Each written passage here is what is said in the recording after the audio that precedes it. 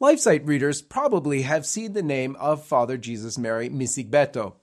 He's the priest of Opus Dei who has been heavily sanctioned by the Vatican for writing to Pope Francis his concerns about what Pope Francis has been doing to the great detriment of the Church. It's a very interesting inside look at a priest in West Africa, in the Ivory Coast, and you're going to get to see him here. Stay tuned for this episode of The John Henry Weston Show.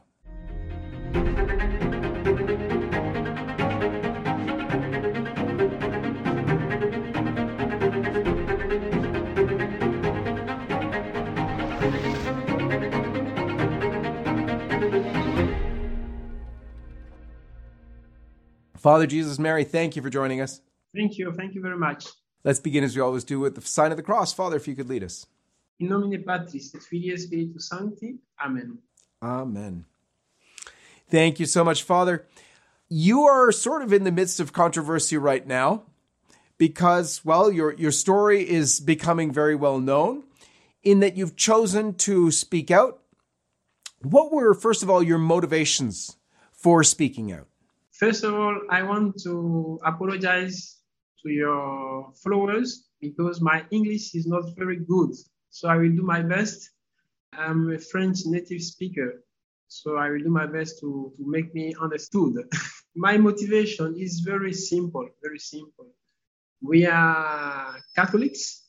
I'm a priest. I have many people, many friends who are faithful Catholic, and we are surprised with the teaching coming from the Vatican. As you know, with John Paul II and Pope Benedict, things were clear. But now we see a lack of ambiguity. Responses are not clear. Answers are strange. So in the beginning, we don't believe that something wrong was happening. Since 2013, the beginning of the pontificate of Pope Francis. And when we arrived to 2016, we were deeply surprised with Amoris Laetitia and so on. The year after, and I think the most the high level was in 2020 with the declaration of Pope Francis about sexual coexistence laws.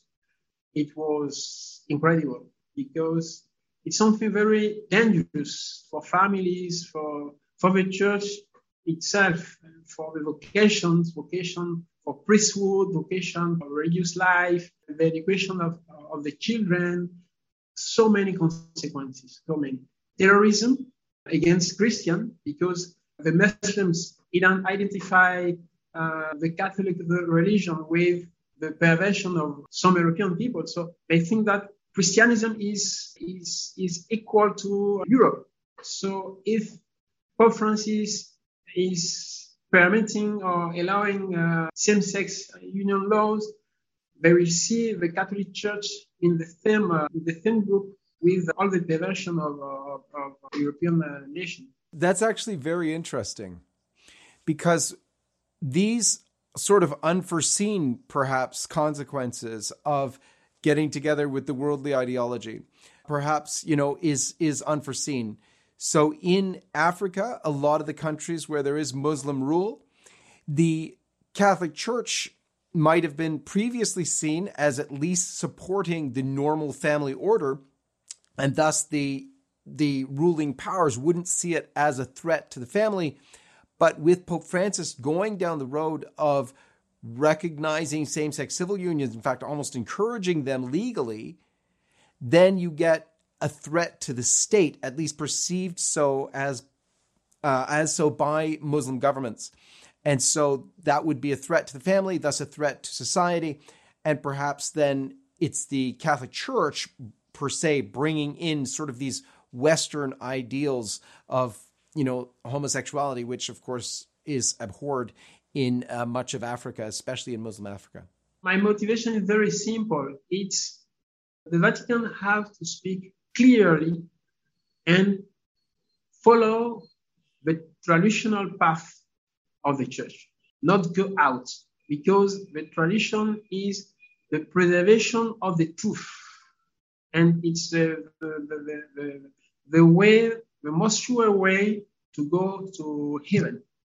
So this is my motivation, to help Pope Francis understand that it's better to follow the path of Saint John Paul II and Pope Benedict and all the Saint Popes we have. There are many, there are so many.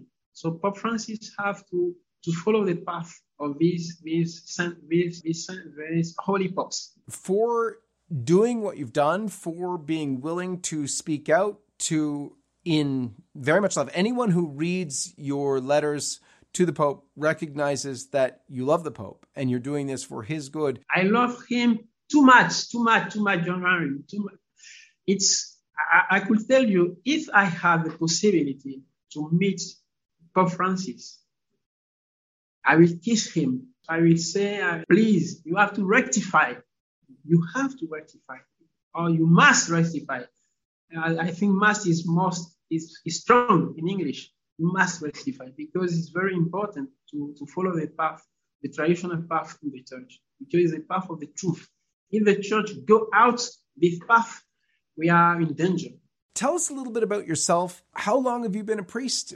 What's your story? How did you come to the priesthood? If you could just summarize for us. Things begin, I will say, at my 13. My father told me, my mother too, when we come back from the Mass, and I remember, yeah, that they were true. When we came back from the Mass, I used to reproduce what happened in the church at home with my brothers and my sisters. So I think that it's something which comes naturally, yes, little by little. And at my 15, my father put me in touch with a friend of our family. He's a priest of Benin, West Africa Republic, yes. My 17, I met Opus Dei.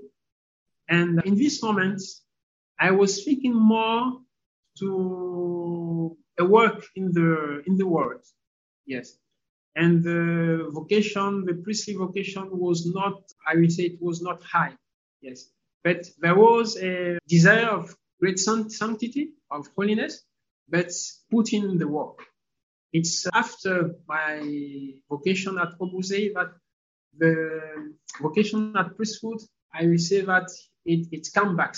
I discovered that in Opus Dei it was possible to be a priest. So I wrote to the prelate and told him that in the future, if it was possible, I would like to be a priest of Opus Dei. So in 2006, I go to Rome to study theology, and later in Spain to make my specialization in philosophy. The 5th of May, 2012, I was ordained a priest at Rome. You became a priest right before Pope Francis became Pope. Very interesting indeed, because you spent all of your formative years under John Paul II and Pope Benedict. Now that you've experienced what you have with regard to the sanctions, first of all, explain to everybody, if you would, what sanctions are you under currently? Okay, the sanction is, it's impossible for me to receive confessions. It's impossible to hear confessions, yes. It's impossible to preach. I can't preach. Another thing, it's impossible for me to celebrate the Mass publicly, yes. And all this was come from February of this year. But now, with the validation of Pope Francis, they include the private Mass too. So now it's impossible for me to celebrate the private Mass. Even outside of church where the public are Masses, no one can even come to you privately to have a Mass. My priestly work is finished. That's why the name I put to the letter to Pope Francis, the letter I've published in Twitter and Facebook, the title of the letter was Priestly Death. So it's my priestly death. It's not possible for me now to do what a priest have to do. Are you able, Father, to offer a Mass all by yourself? If I'm alone, I can celebrate the Mass. This is called the private Mass. The private Mass, I'm alone. I'm alone. There is nobody. Maybe one person, a ministry, maybe. But now, nobody, no Mass. No Mass is no Mass. And there was a condition, if I want to keep the private Mass, I have to stop criticize Pope Francis. That's why in my letter, I wrote that it's impossible for me to stop because there are many things wrong, but Pope Francis has to correct. So if since 2016, he didn't want to correct them, it's not normal. So I can't stop. We gave him too much time to make his rectification. So if he doesn't want to do his rectification, that means that he is in the wrong path, and he wants to remain in the wrong path. So if he wants to remain in the wrong path, so I will remain in the good criticism of the Pope. You see. So I'm not against Pope Francis, but I'm against the errors of Pope Francis. He must correct them because it's important for the church and for the faithful of the church. Father, can you tell us, with those in West Africa, with whom you've been in touch, Catholics that you've seen perhaps, have you seen any effect from Pope Francis's false teaching? Yes, of course. People are aware of what's happening, and they are disappointed. Many are disappointed. Many. Some say he's a wrong pope, he's a false pope, he's not like Pope John Paul II, he's not like Benedict. We understand now what's happened with Pope Benedict, but his enemies do all to make him gone, and now they put Pope Francis, who is the best friend, who want the ideas of the world. You understand? People are aware. People know that there is something wrong with Pope Francis. So that's why it's important for Pope Francis to clearly show that he wants to make a rectification, that he wants to be a good pope, a true pope of the Catholic Church. Have you seen any reactions from young people that have had their faith distorted? For instance, with young people that I know, a lot of them have suggested, hey, there's this new thing with the Pope. We are able now to engage in sexual activity that the church had traditionally called sinful, but it's all okay now. We've had mothers who have always prayed for the conversion of their sons who are in homosexual relations, and then saying, oh, we don't have to do that anymore. The Pope is okay with it now. The church has moved on. In Africa, things are different, little bit different if you compare to Europe or United States. I don't know United States. I know more Europe because I live in Italy for 3 years and in Spain for 3 years. My experience is not too long. It's little experience. But here, the traditions concerning some aspect of the sexuality, we still have a strong traditional thought about it. So people see that Pope Francis is going a bad way. He's taking a bad way, a bad road. And no, in my experience with the young people, the students I used to help, no, on the contrary, they know that Pope Francis is wrong. And they know that they have to fight to live the doctrine of the church about sexuality. It's not always easy. There are difficulties, but the difficulties are not an excuse to not live the doctrine of the church. So I will give you an example. I think it could help you understand better. I think last month or 2 months ago, for the first time in Ivory Coast, at least in what I know, but I think that I'm not wrong. because people spoke about it for the first time in private broadcasting. They invite a girl who is homosexual. I don't know how to say it in English. Lesbian. You say it like that? Yes. For the first time. And people were very disappointed. Many people protest about it. Yes, it was the first time to see this kind of thing in the television here, made here. So it's something maybe in the Europe broadcasting when people see it here, but here in our country, it's the first time. So I think we still have a strong traditional good thought about sexuality. As you said in your letter, you've experienced in a way a priestly death. How are you dealing with that? And what then keeps you going? Because you're obviously determined to keep going. What's your motivation to keep going? And how are you dealing with the persecution, if, for lack of a better word, that you're suffering right now? Tu es sacerdos in eterno.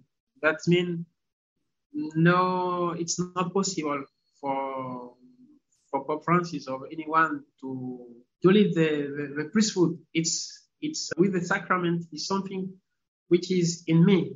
It's a gift of God. The gift of God and the graces of God are something God doesn't give and want to take back. No, God, when God gives, He give you for forever.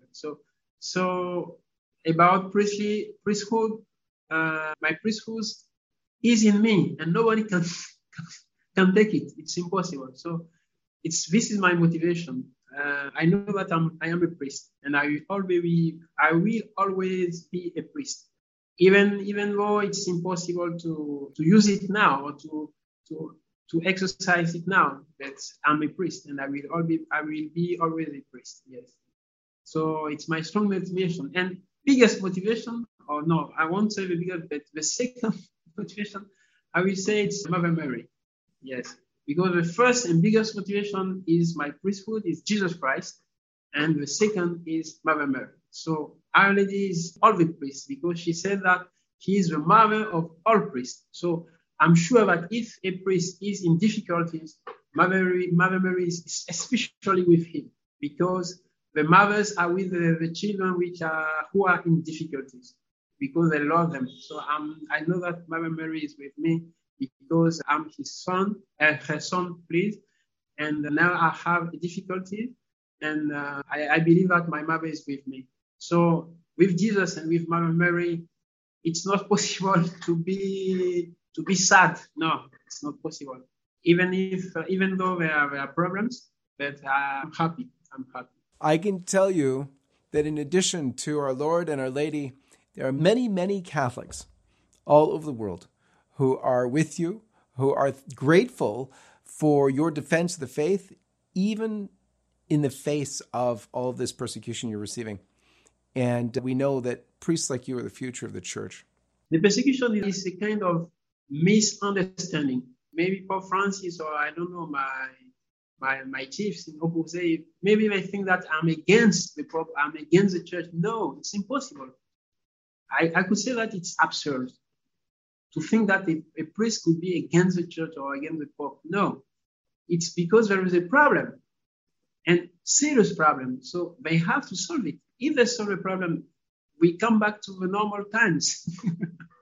So the problem is there, and they have to solve it if they want peace in the church. It's very simple.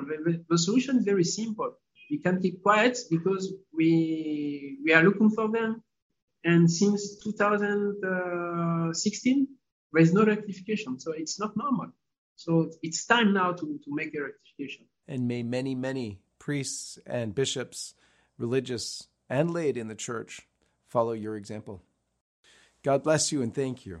Thank you very much. And God bless all of you. We'll see you next time.